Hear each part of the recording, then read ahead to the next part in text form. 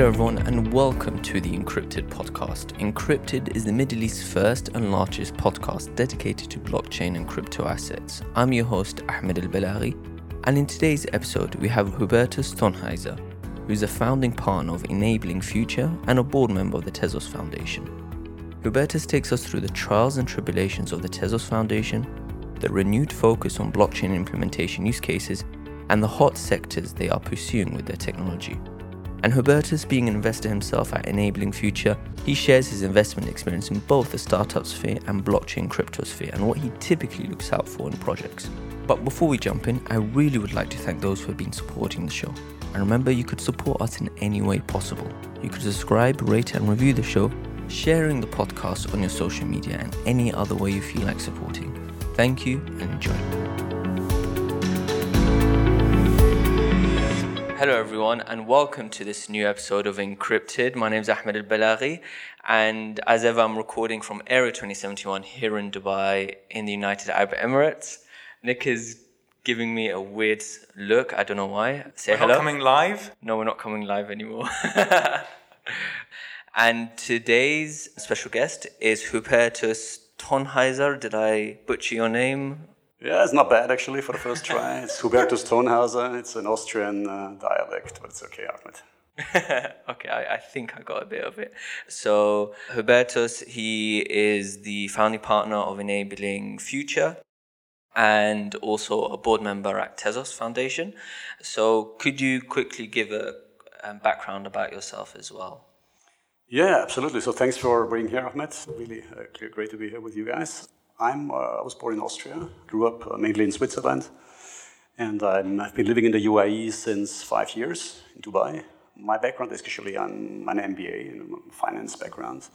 On the professional side, I was actually involved in startups ever since, right? So I built companies, tried to grow them, sold one, exited two. So that's what drives me and what I was always enthusiastic about, to learn new things, to get involved into new technologies, to test the boundaries. So my first, let's say, founding project was in the year 1999. This was actually in Switzerland. A company in the regulated gaming space, gaming, sports betting, video lottery terminals and casinos. So regulated, I have to underpin that one. Backed by the Austrian lotteries. So I was the founding CEO of this company. I did this for quite some time, for a couple of years. In 2009, I exited that one. And then I looked at, where are other opportunities? And the Middle East came up, obviously, because it's a very interesting market in terms of demographics, very low alternative entertainment offers at that time. So we thought, internet penetration was very high, Facebook activation, mobile activation, very high at the time. So we said, okay, let's try and figure out if we can do a mobile games company here. And I did a reverse pitch. So I, as an angel investor, came to the region. I looked for co-founders, and I found a gentleman who worked for Peak Games, which at that time was one of the largest mobile games companies in the Middle East, based in Istanbul. And we set up a company in Dubai called Babil Games in 2011. And this company, probably you've heard about it, they quickly became one of the leading mobile games companies in the Middle East. And in 2016, was acquired by Stillfront, which is the largest European mobile games company listed on the Nasdaq. So they bought us. And since then, then I had the choice. Either I stay in the region, I try to get involved in the ecosystem, invest maybe in local startups, not only international ones, or I go back to my home country. And I decided to spend more time in the UAE because this was exactly the time when, all these government initiatives started again to support technology. And, I ended up here and I invested then in a couple of startups. Now, with my partner, we have two partners, Sado Marani. We have a venture capital firm called Enabling Future. We invest only our own family money. And for follow investments, we create SPVs. And we have about 20 portfolio companies now, most of them in the US and in Europe, but some of them also in the region. Great. So the first time we met was at, I think, the Tharwat Family Office Forum when Ethereum was probably still at $900 and we were on a panel together. And I was always wondering how you got into blockchain and this space. When was your flipping moment? It's actually a coincidence, to be really honest with you. So it was in 2014 when a friend of mine back in Switzerland, he owed me some money, not a lot. And but a couple of thousands. So they say, listen, Hubertus, are you okay if I pay you in Bitcoin? So I said, listen, what's that? So I tried to get myself a little bit more educated and understand what this is. And then I accepted it. I opened my first Coinbase account. It was obviously not as seamless as today. And that's how I got in touch with crypto in the first place.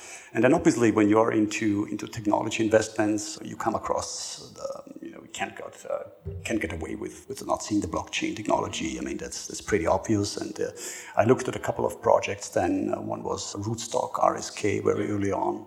Some projects in the blockchain space, DLT space, and Tezos. Was one of these companies that happened to be part of my deal flow because they are based in Switzerland. So the foundation was set up in Switzerland. The founders are a couple from France and the US, Arthur and Kathleen Brightman, and I was pretty much impressed with their approach because, and I think we're going to talk about that a little bit later on in our conversation. They tried to address some of the flaws that Ethereum and Bitcoin had at that time, which was, and we were talking about the year 2016-17, right? Yeah. So that's what actually. What a long time ago that was. Yeah. Crypto eternity. I was going to say, no, most of the time, these types of 2 or 3 years in the blockchain space, equivalent to 2 or 3 generational cycles of real old world business cycles of 7 years. Yeah. So it's just getting crazy now. Yeah. But it's fun to be in this sector right now. Yeah, it's very dynamic. Yeah. And I mean, the impressive thing about Tezos was really that they tried to solve the problems of forks, of hard forks. They tried to solve the problem of hacks. Can you explain what a fork is, just for those who still don't understand? So a fork is basically what happens normally in proof of work kind of blockchains, that the development communities who back these blockchains, they don't agree on a technological path or a certain technological milestone or evolution. And as there is no on-chain or consensus mechanism, probably there is not even an off-chain one, right? So what normally happens is that, they split path. They say, okay, we go this direction, we go the other direction, and then the code, the blockchain code is being forked, which means that the original blockchain is being split into 2 parallel ones, if you want, with different features. That's how we ended up with Bitcoin Cash, Bitcoin Gold, Bitcoin Silver, and whatever is around. I lost the track here. Ethereum as well, and Tezos, tried to address this issue with an on-chain governance. And probably let me make one step back. Why is this an issue at all? Because you could also argue a fork is a good thing because an investor ends up having multiple coins. Normally he ends up having not 1 + 1, but 1 + 1 is 2, but 1 + 1 is 3 because the value of the additional coins often is more than the initial one. Or 1 + 1 could equals 1. Exactly, depending on the market evolution, obviously. But there are pros and cons especially when you look at it from the investment side. But I mean, from a user perspective, I think what you need at the end of the day, you need a software that is reliable, right? And I think it's kind of predictable. And the approach of Tezos is it's not a DApp technology where you could do it, but the prime objective is to create a reliable piece of software for industrial use. And therefore, it has to be predictable for the end user. And on-chain governance is one of the 3 main key features of Tezos, which means that changes, protocol amendments can be proposed by all the stakeholders of the blockchain. And if a certain quorum is reached, which is 80%, then this project is being voted. And if there's a qualified majority, then it's ending up on a testnet for a couple of months. And if the testnet run works successfully, it's seamlessly integrated into the mainnet. Right, so you have basically a feature. It's the first time in the world this exists. Actually, whilst we speak, the first on-chain governance amendment is happening. Right, so this is currently taking place in this month, and we believe this is a very interesting way of not only potentially being the last blockchain, because technically you could integrate any upgrade which somebody develops and which turns out to be meaningful. You could, if the community accepts it, you could integrate it in Tezos, and so the protocol grows, but in a very organized way and without disruption. Let's put it that way. So this is one of the 3 key features of Tezos. And before we get into the other features, could you explain for like a bit of background about the history of Tezos and sort of the problems that arose after the fundraiser of the foundation in Switzerland and what happened there? Because a lot has changed since then, luckily in a positive note. But just for a bit of background. Sure. So Tezos has been around as a project since around 2014, right? So Arthur Brightman and Kathleen, his wife, they are the founders. Arthur was a former hedge fund trader or quant. He is a computer scientist by training. And he developed Tezos, and the AlphaNet was around in 2014-15, and in 2017, the project has, during these fundraising times, especially in Europe, has raised a large ICO. For that purpose, a foundation was created in Switzerland. Initially, the idea was to raise maybe $20-30 million, which we deemed back then enough for rolling out the protocol.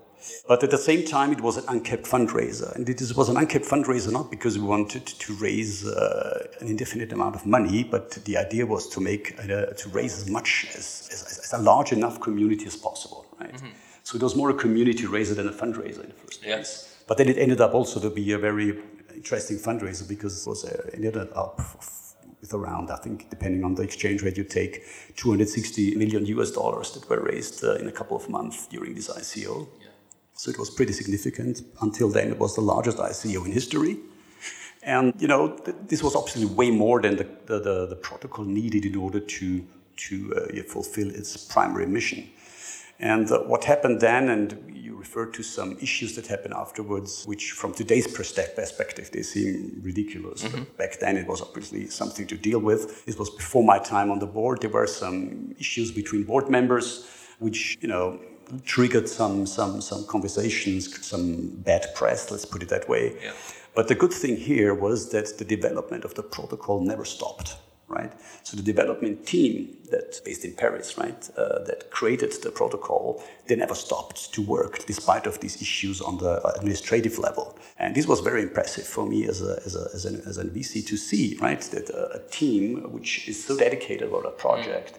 And even though there were some issues with provision of funds and with release of funds and all that, they just continued to work and to execute. And this was actually... Loyalty is very hard to come by nowadays. Extreme. And I mean, in other cases, if this would happen in a normal tech business in Berlin or everywhere, people would just leave. They would just be poached away the next... clubbing in the evening by the competitor next door and just move sides, so right? Was there sort of a very big contrast between the sort of administrative foundation level with the technical or technology team? No, absolutely not. There was no involvement of the technology team in the discussion. It was purely administrative. Okay. I think the technology, as I've said, they continue to deliver. It was more a governance management issue than anything else, right? Which is good because we could resolve this pretty easily. So what happened then in the beginning of 2018 is that a new board stepped in. So we created a new board with some representatives of the industry, also with representatives of Tezos backers, so people who participated in the fundraiser. One of them was the founder of Polychain Capital, Olaf Carlson-Wee. One of them was Ryan Jasperson from the Tezos Common Foundation at that time, who today is still the president of the Tezos Foundation, and who was, one of the leading figures in the turnaround process, and myself. Yeah. So, I also contributed to the fundraiser back then, and so I obviously, when there was the chance to help and to get this ship running, which had a great potential, then I volunteered to be part of that. And I knew Arthur and Kathleen from, I met them a year before I joined the board actually, and I was impressed by their vision and by their dedication, despite of this adversity during this period I mentioned before. And, when we joined in, this was actually in February 2018, it was actually, there was no betanet yet launched, there was an alphanet around, there was no mainnet, there was pile of money, obviously. In the meantime, the funds have increased to $700 million, right, because of the Bitcoin increase. Then we traded some now. The foundation is still very well set financially, so we have a coffer of around $500 to $600 million.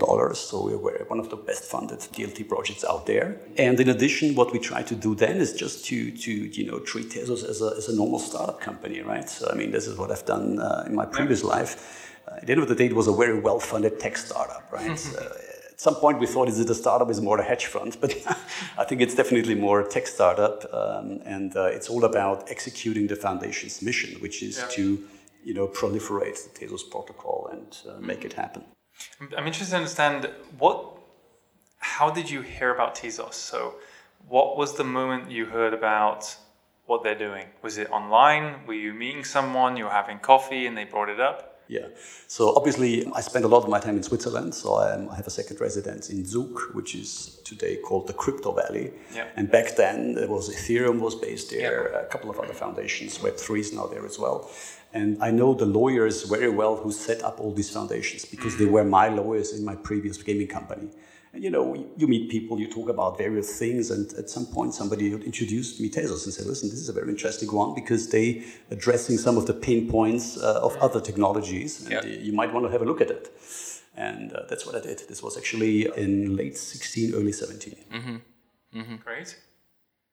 Okay. And now since sort of you guys sort of revamped the board, changed things a bit, it's been since like a year and a bit now. What has happened in the course of the year, and what's going on now at Tezos? Yeah.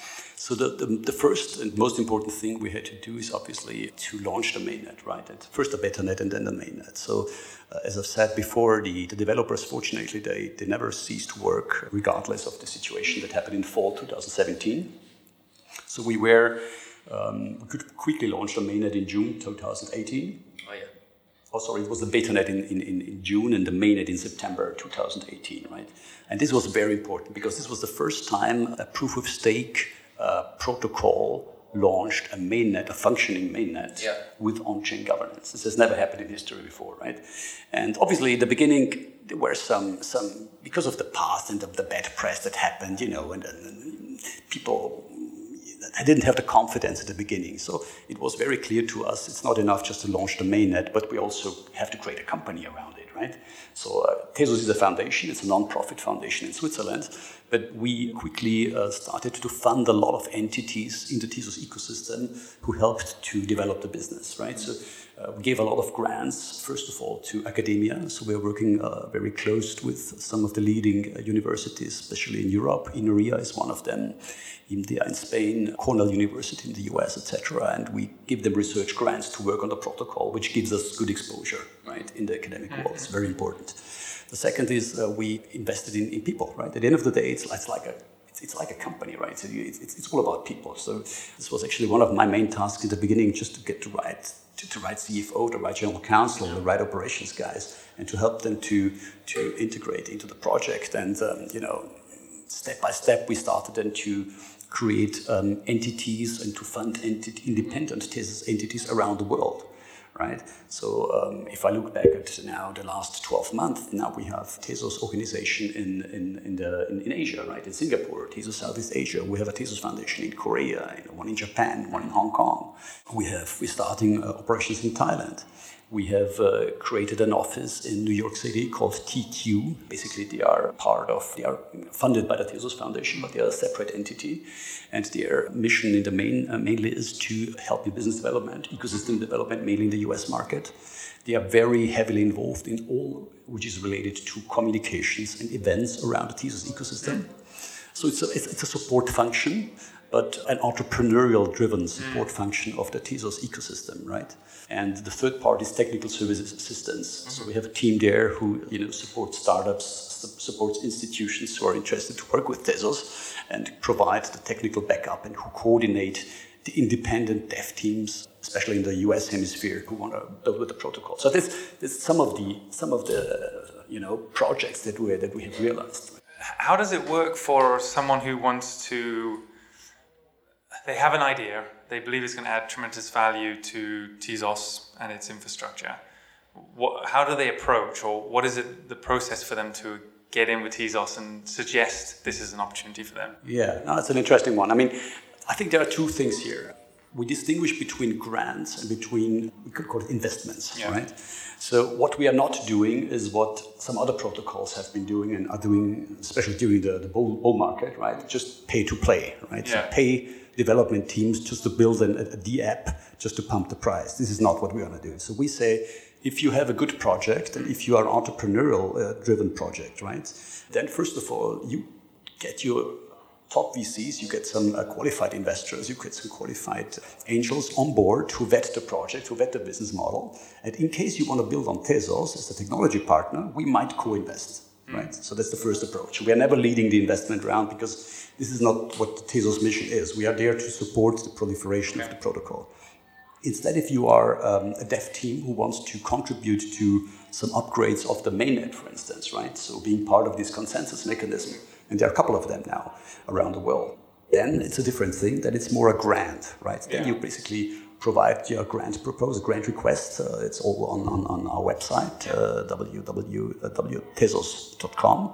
The whole grant procedure is very well outlined. And then, we have a very sophisticated and high-level technical expertise team. So it's a consultative body to the Tezos Foundation board. The founder is Arthur Brightman is part of that, but a lot of people from the Tezos ecosystem who can be considered as thought leaders in the tech space. And they evaluate these projects. And then it comes to a grant, another group, grant committee, and then, decision is being taken whether this is worth to be funded or not. So this is the normal standard ways to... Is there like a ticket size structure to it, the way it works? Yeah, I mean, for early stage projects, that come with a conceptual idea, that have maybe some investors on board, the ticket size is classical early stage safe notes of 100K, maybe 200. For grants, it's a little bit less, right? So it depends completely on the projects. We also did larger grants, for instance. In RIA, which is the kind of the MIT of France, they got a grant of several millions of dollars, right, or euros in that case. Yeah, I remember you mentioned. And then we have also projects where we might consider larger tickets. This is for more established players in the crypto space, or established blockchain companies who are already funded, who have already millions of users. And there is, it's everything under NDA yet, but there is a very interesting stuff in the pipeline which we are having. Great. And which will come out. What about the Middle East? Anything going on over here? As you spend a lot of time here. I tried to convince Ahmed to become a baker. And probably I'll come back to explain what a baker is. You were talking to me about it the other day. Wait, we do have a baker. You do a baking note. So baking note, just for context, that's as I said before, proof of stake is the underlying technology, which is as opposed to proof of work in Ethereum and Bitcoin.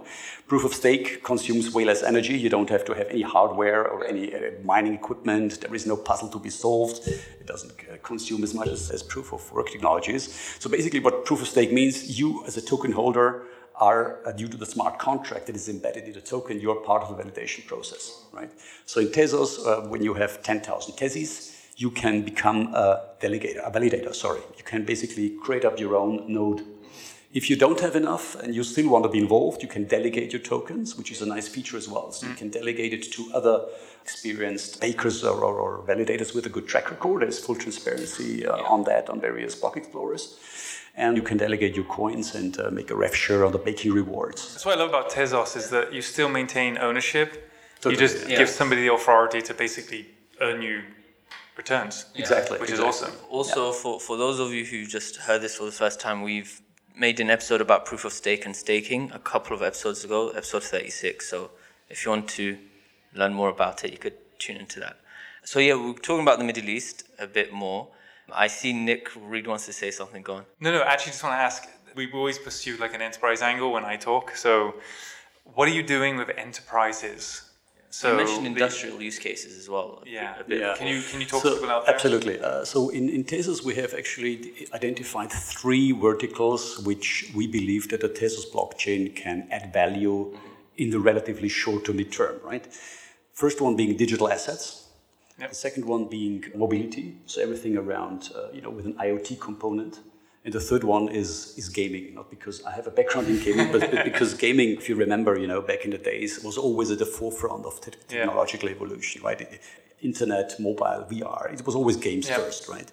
And we believe that also blockchain might present some interesting use cases for it, just, to get comfortable with technology. What I mean by digital assets is particularly STOs, right? So the Tezos blockchain, due to its characteristics, so we already tackled proof of stake, we already tackled the consensus, so the on-chain governance. But we also have a third element, which is a high security element called formal verification. This is the way how, as a mathematical proof, of transactions on the blockchain.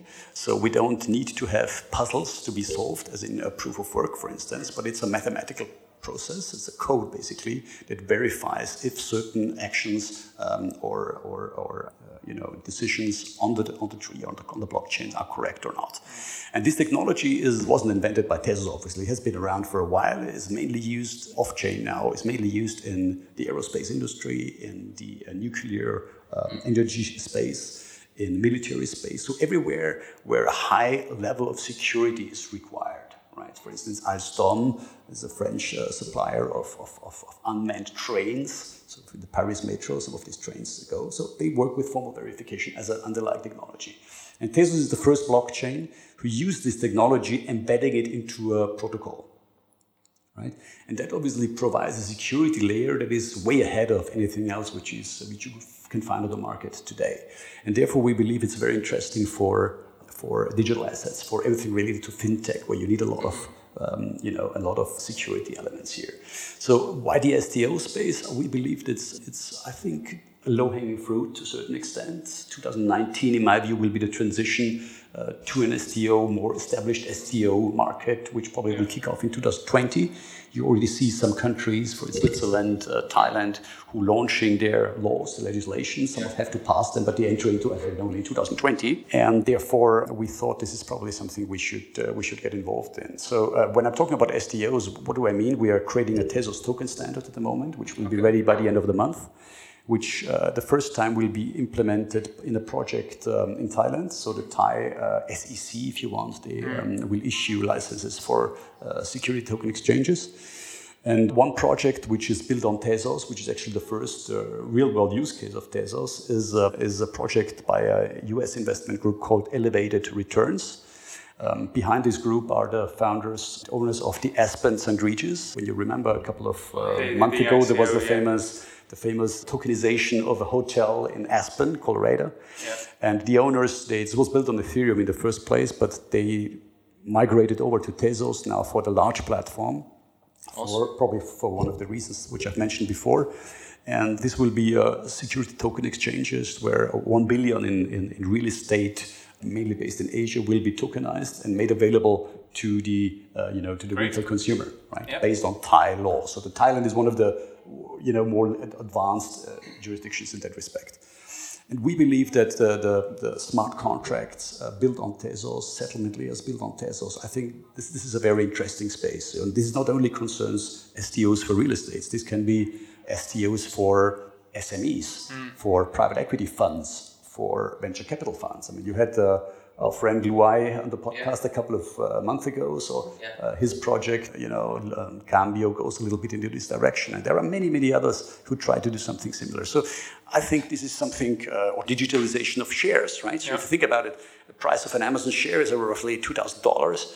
I mean, if you can tokenize that and make it available to some retail customers who today simply don't have access to it in emerging markets, in frontier markets, this might be something very interesting. Obviously, that's not attractive to a US citizen or to a European. You can buy it through your broker. That's not a problem. But let's think about the emerging markets, a total different situation there.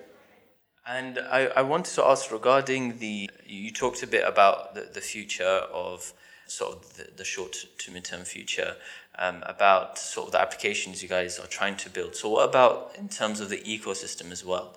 How do you see the Tezos ecosystem sort of differentiating itself from the EOS and the Ethereum and all the other sort of different blockchain platforms that are out there? Well, first of all, Tezos has its own new programming language. So we are built on a language called OCaml. It's not an ERC20 token. It's not built on Solidity.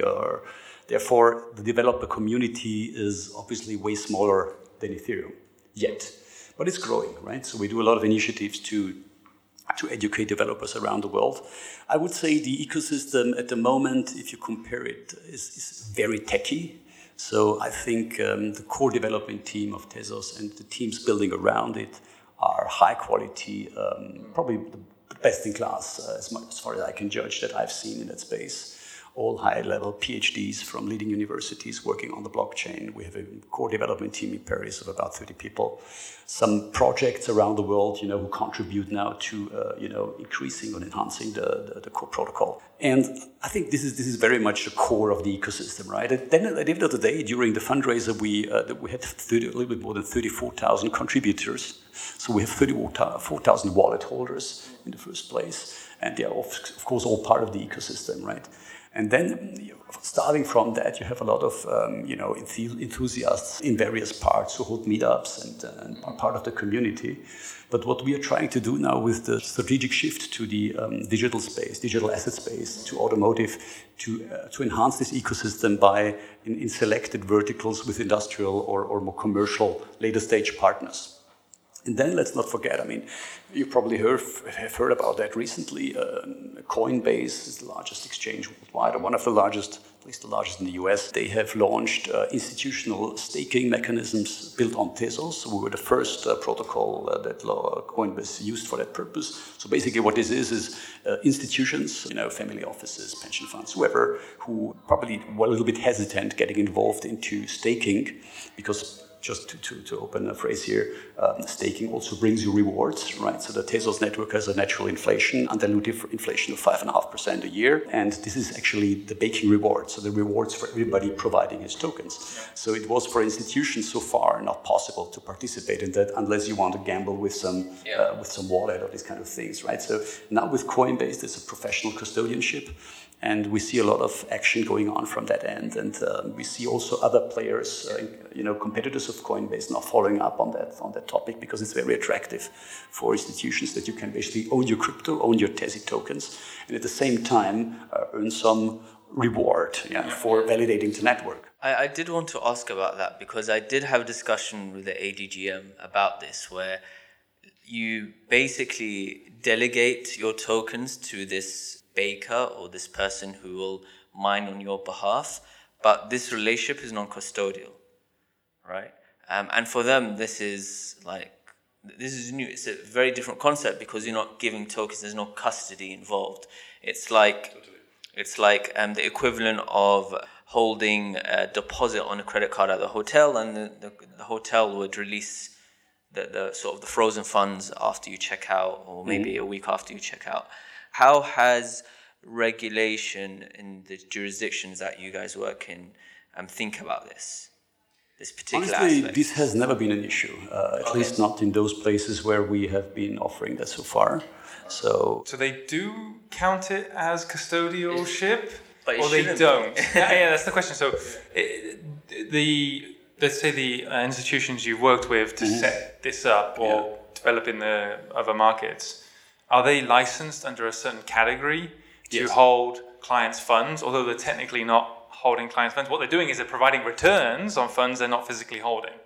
So I think if we distinguish between, the institutional custodianship, likes of Coinbase or others, this is absolutely licensed. This works. This is very clear. In case of a private Tezos holder, right, who wants to delegate his 5 Tezos to a baker, this has nothing to do with custodianship. This is obviously doesn't fall under any kind of custodianship or I don't know, banking regulation whatsoever, right? That's just a delegation that you do. It's like giving your vote to somebody who votes on your behalf. I think it just boils down to the large volumes. These institutions don't want the responsibility of having the keys. Exactly. That's exactly why Coinbase came up with this offer, which was very well received. So given that Coinbase and now Binance through the Trust Wallet have opened or have allowed people to delegate through the Trust Wallet, when is Tezos going to be on Coinbase and Binance? Well, obviously I cannot tell a lot yet. I thought I'd try, right? But I think you didn't expect to give an answer. Well, I did. I was going to ask this question. But I know that you're very smart. You're a very smart man. So because Tezos has gone from 40 cents since before the Coinbase announcements to now like $1 something, $1.16, I mean, which is good for Tezos holders. The point is really the Tezos Foundation is not involved in the listing process. So we have no mandate. It's not, we're not a security, right? We are a foundation, a non-profit foundation. If somebody wants to list us, they can do so. I mean, everything is open source, right? Yeah. There are lots of teams out there that can, provide Q&A or answer to the questions, right? So the foundation as such doesn't get involved in that, obviously, So let's talk about you. You've You've got a lot of experience. You've dived into companies from the very beginning. You've dived into stress situations like Tezos, and then you guys have managed to all turn it around as a board. What are you up to yourself? You're mentioning your capital investment firm. So what are you doing, and what do you look for? What is the priority for you? Well, what actually excites me in business is always, to add value to fantastic, outstanding teams, right? So I'm more a team player, so I don't want to just work on my own on a beach and do my own trading or whatever. So I always enjoy, working with people who are way smarter than I am and helping them with the experience that I have, right? And that's exactly what happens, for instance, with Tezos, right? That happened in Babil Games, right? So I wasn't a game developer myself, right? I had a lot of business experience. I knew how to set up companies and how to structure them and eventually how to sell them. But, you always need somebody who provides the raw material, right? And Tezos is pretty similar. So, I just try to contribute when it comes to now developing the ecosystem, making this an organization that has a sustainable business model, right? At the end of the day, the foundation is sitting on a lot of money, right? But we want this money to be used on the long term to proliferate the ecosystem and to just, grow the ecosystem in a very sustainable way. Not just, throw out of money in the next 2 years and then see, abandon everything and the community will figure it out. No, I think the Tezos Foundation will always, at least for the foreseeable future, remain a part of the ecosystem, and it will remain the part who obviously manages the funds or holds the funds. That's by nature, but not as an end in itself. Nobody's benefiting from that other than the community, because the mandate is to reinvest in projects, right? And the longer the runway,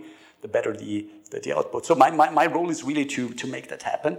It's about 50% of my time, and the rest I'm looking for interesting investments. It's tech space is very dynamic, and I see interesting conversions coming up between the classical tech VC space and the blockchain space. And obviously, being in both parts, that's going to be a very exciting future. I think you mentioned earlier, outside of the podcast, 17 companies. Is it 17 you've invested into? In our portfolio we have 21 companies. 21 companies. Yes, some of them are very well. Obviously, others are not so well. This is how a normal portfolio looks like. But our returns are definitely way above average of industry research. How many are consumer and how many are enterprise related? I would say we are more B2C, definitely. Yeah, I would say probably blockchain is probably, you can argue, this is B2B, B2C, depends on which angle you take.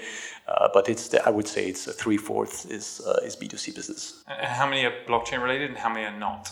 Well, out of the 21 companies, we have about, if you count in a hedge fund, it's a crypto hedge fund where I'm also invested in the GP. If you count them in, it's 5 to 6 companies. Okay, 25%. Yeah. Okay, great. So I've been quite privileged to have worked with raising capital for some Series A enterprise blockchain investments. Yeah. What do you look for when you invest as an investor? What are you looking for when it's blockchain related? Since we're on a blockchain podcast, we might as well take that slant. What was it that grabbed your attention for those 5 to 6?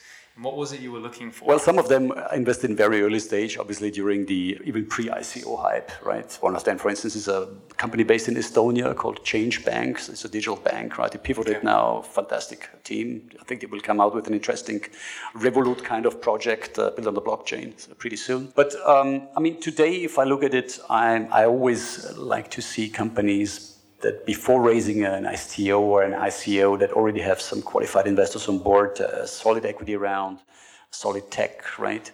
And that, maybe consider a community, I call it community raise, because at the end of the day, ICO is a community raise. You want to get involved with a lot of people who use this protocol somehow in some fashion. Build that on top. So that's one of the things. And from the verticals, honestly, I think fintech is low-hanging fruit in digital assets and blockchain technology. I think we're going to see a lot of action here. If you think about it, shares, as we said before, tokenization of shares, you can do a lot of stuff.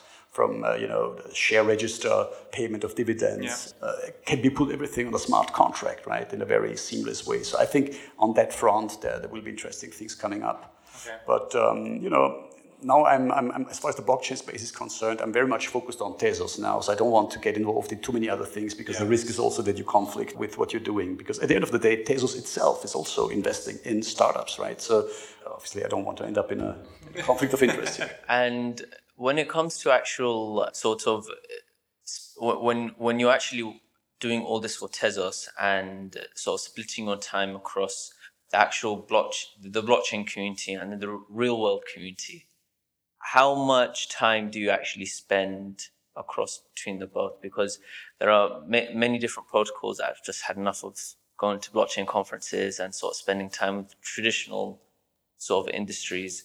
Have you already made that transition? Has it already been done? Where are you focusing your efforts on now? Or is it still trying to build the developer community for Tezos because it's a tech project and thus that's where the focus is? I think it has to go in parallel, right? I mean, the protocol is ever evolving. It's a technology. I mean, we are in the very early stage. Let's be frank about that. I mean, we are in the very early stage of probably compared to the internet, we are in the 90s, mid 90s or something. So we are, if at all, mid-90s. Yes, I would say we are very early on. And so the protocol and the developer space has to evolve. That's pretty clear. At the same time, obviously, you need use cases, and I see that a lot of people in the traditional economy, especially in the banking space, in the fintech space, they are disgusted just because of these ICO things, that is scams that happen. I mean, there was little regulation, low quality of regulators, low quality of regulation, low quality of underlying assets. And that has disgusted a lot of people in the traditional world. And I think the job is now also to rebuild the trust and to show people that, this was just the first hype, like the penny stocks back in the days. There were also a lot of scams going on. And now it's really about building solid stuff and just solving problems. That's at the end of the day what it is, right? So you need to make it clear to the traditional industry, what is the problem that you're solving? How can you make your operations more efficient? How can you increase your reach? And I think all these philosophical and more libertarian discussions that surround this space, right? This is nice. I mean, I also buy into that to a certain extent, but we shouldn't lose the focus. At the end of the day, it's a business, right? It's not just a movement. Yeah. And I think the very interesting startups, we don't even know who this will be because they are companies who are now being built up. Yeah. I don't believe that we will see a lot of transitions from existing off-chain, maybe even off-net companies into the blockchain space. This will happen in some fashion, but that's more for the private blockchain space. But I think we will see more startups that have the blockchain as an inherent part of the business model to create these network effects, to create a trustless environment, to solve privacy issues and all these kind of things. And and they will be the future leaders in this industry. If you look back, in the early 2000s, I mean, look at the S&P 500 and look today, right? So these were totally different companies. And I'm pretty sure that in 10 to 15 years, if you look at the leading companies in the stock markets, we will have a lot of blockchain-based business models, which today we don't even know the names of, I think this will happen, and this is pretty logical. Because at the end of the day, you also, apart from the technological evolution, you also have a generational societal shift going on, right? So if I speak to my friends who are in their below 30s, right, or even 20s, for them, crypto is normal, right? It's something completely conventional. If I speak to folks who are older than myself or to my parents, they don't get it, right? So I think regulators, as soon as regulators come out of the millennials and people who are growing up with this and who accept this as a normal, standard way of interacting, I think this will then be an acceleration of the adoption, and I'm pretty excited about this future. So you mentioned one thing, and it revolves around business innovation and business model innovation, right? So there's a lot of industries out there that are still stuck in their old ways. They like to keep their monopoly. They like to keep their big, chunky value out of whatever they do. They don't like the idea of friction. They love friction in the industry because it makes them feel like they know how to get it done and nobody else does. And one of them is media, actually, because I bumped into a really interesting project where you've got the rights owners of content and they're used to selling billion-dollar contracts to make their money. Mm-hmm. Rather than making $1 billion times $1, they drive like $1 billion to one company, and it's their job to figure out how to make money out of it. So I was going to ask you a question about gaming. So you're excited about gaming for Tezos because of the ability to trade between people in those environments, or because of the way that you can engage in the environment, and instead of paying for the whole game up front and being $70, you can pay out basically $70 over 2 years, but micro-fractionally for things you do inside the environment. What is it? What is the angle that you guys get excited about? Well, I think gaming, if you look at mobile games, right? There have been tokens since 10 years, right? So I mean, in-game currencies is something very familiar to everybody in mobile game space, right? And even in desktop games. So this is nothing. The concept of tokens is very well known to the industry, right? The only problem is, it's not a problem, it's a matter of fact, is that in the gaming industry, every player tried to create a fence around his community and around his audience and avoid that they are, running away. So there were all these startups and efforts to create clans, and to tie the clans to your game, right, in order to increase monetization, traction, and engagement. And I think with the blockchain space and with a more open source and open kind of a distributed kind of approach, you could actually share these collectibles amongst different, publishers, games, and all that. I mean, there's some resistance still from the industry, I can see, because obviously you're tapping into your competitor's field in a way. But if you think about the network effect that can be created out of that, that's very attractive. What I really like about digital worlds is that when you create something in a digital world, it cannot be copied if there's a protection around it, and therefore it is absolutely unique. Yeah. Whereas in the real world, you could buy a piece of art, but somebody could copy it to a 99.9%, and you would struggle to know if it was real or not, or the original. It takes a lot, but in the virtual world, and that's where I think a lot of this is going to go, people are going to buy into this virtual world and go, I have got that digital, nobody can take this CryptoKitty from me. It is mine, and absolutely the most unique one of it. So it's. I think we're probably in the 80s of that. If we're in the 1995, but that I think we're probably early 80s. Yeah, but the thing is, you talk about the kids of today. I mean, we're both youthful. You're the youth, right? So you're probably going to want to own something virtual more than physical, because you're going to travel so much. You don't care about that physical item sitting in your house doing nothing for you. You'd rather take that virtual thing with you and show your friends in whatever environment you're living in. That's more exciting. Yeah. Because you can share that, and you can share it to your friend in China and in Dubai, etc. And talking about Dubai, if you had nothing to do, you walk out of this podcast, you got nothing left to do, what would you do related to Tezos in the Middle East? Give someone a hint about the opportunity that might lie in the region here. Well, it's at the end of the day, Tezos is an open source protocol, right? And what I see here in the Middle East is that institutions are very much looking into private blockchain solutions for whatever reasons. So what I'd like to probably educate people and tell them that open source can be something good. Then there are even technologies where you can have an open source application without losing your privacy aspect, right? So, I mean, just as an example, in Tezos, we are now working on upgrades on the protocol to create some privacy functions. In addition, there also you can in theory fork a private solution of Tezos as well. But I think the idea is really to make clear to the public that they shouldn't be afraid of open source protocols if they're governed in the correct way. Okay, great. So final question before we sign out. If you could recommend 2 people we could bring on to the podcast, who would they be? So this is our last question, for every guest. I hope I don't annoy anybody here. 2 people. They have to be from the region or whatever pops into your mind. Yeah. Podcast, blockchain related, obviously, right? Yeah. Well, I would try to get Carlos Domingo from Securitas. Okay. A very interesting fellow, building a great company. Has he been here before? He's based in Dubai and in Miami, so I think he's going to be here in a couple of weeks. He did. So I would recommend to speak to him.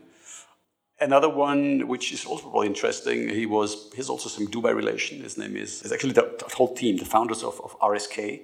They were part of the Dubai Future Accelerator in 2016, I think.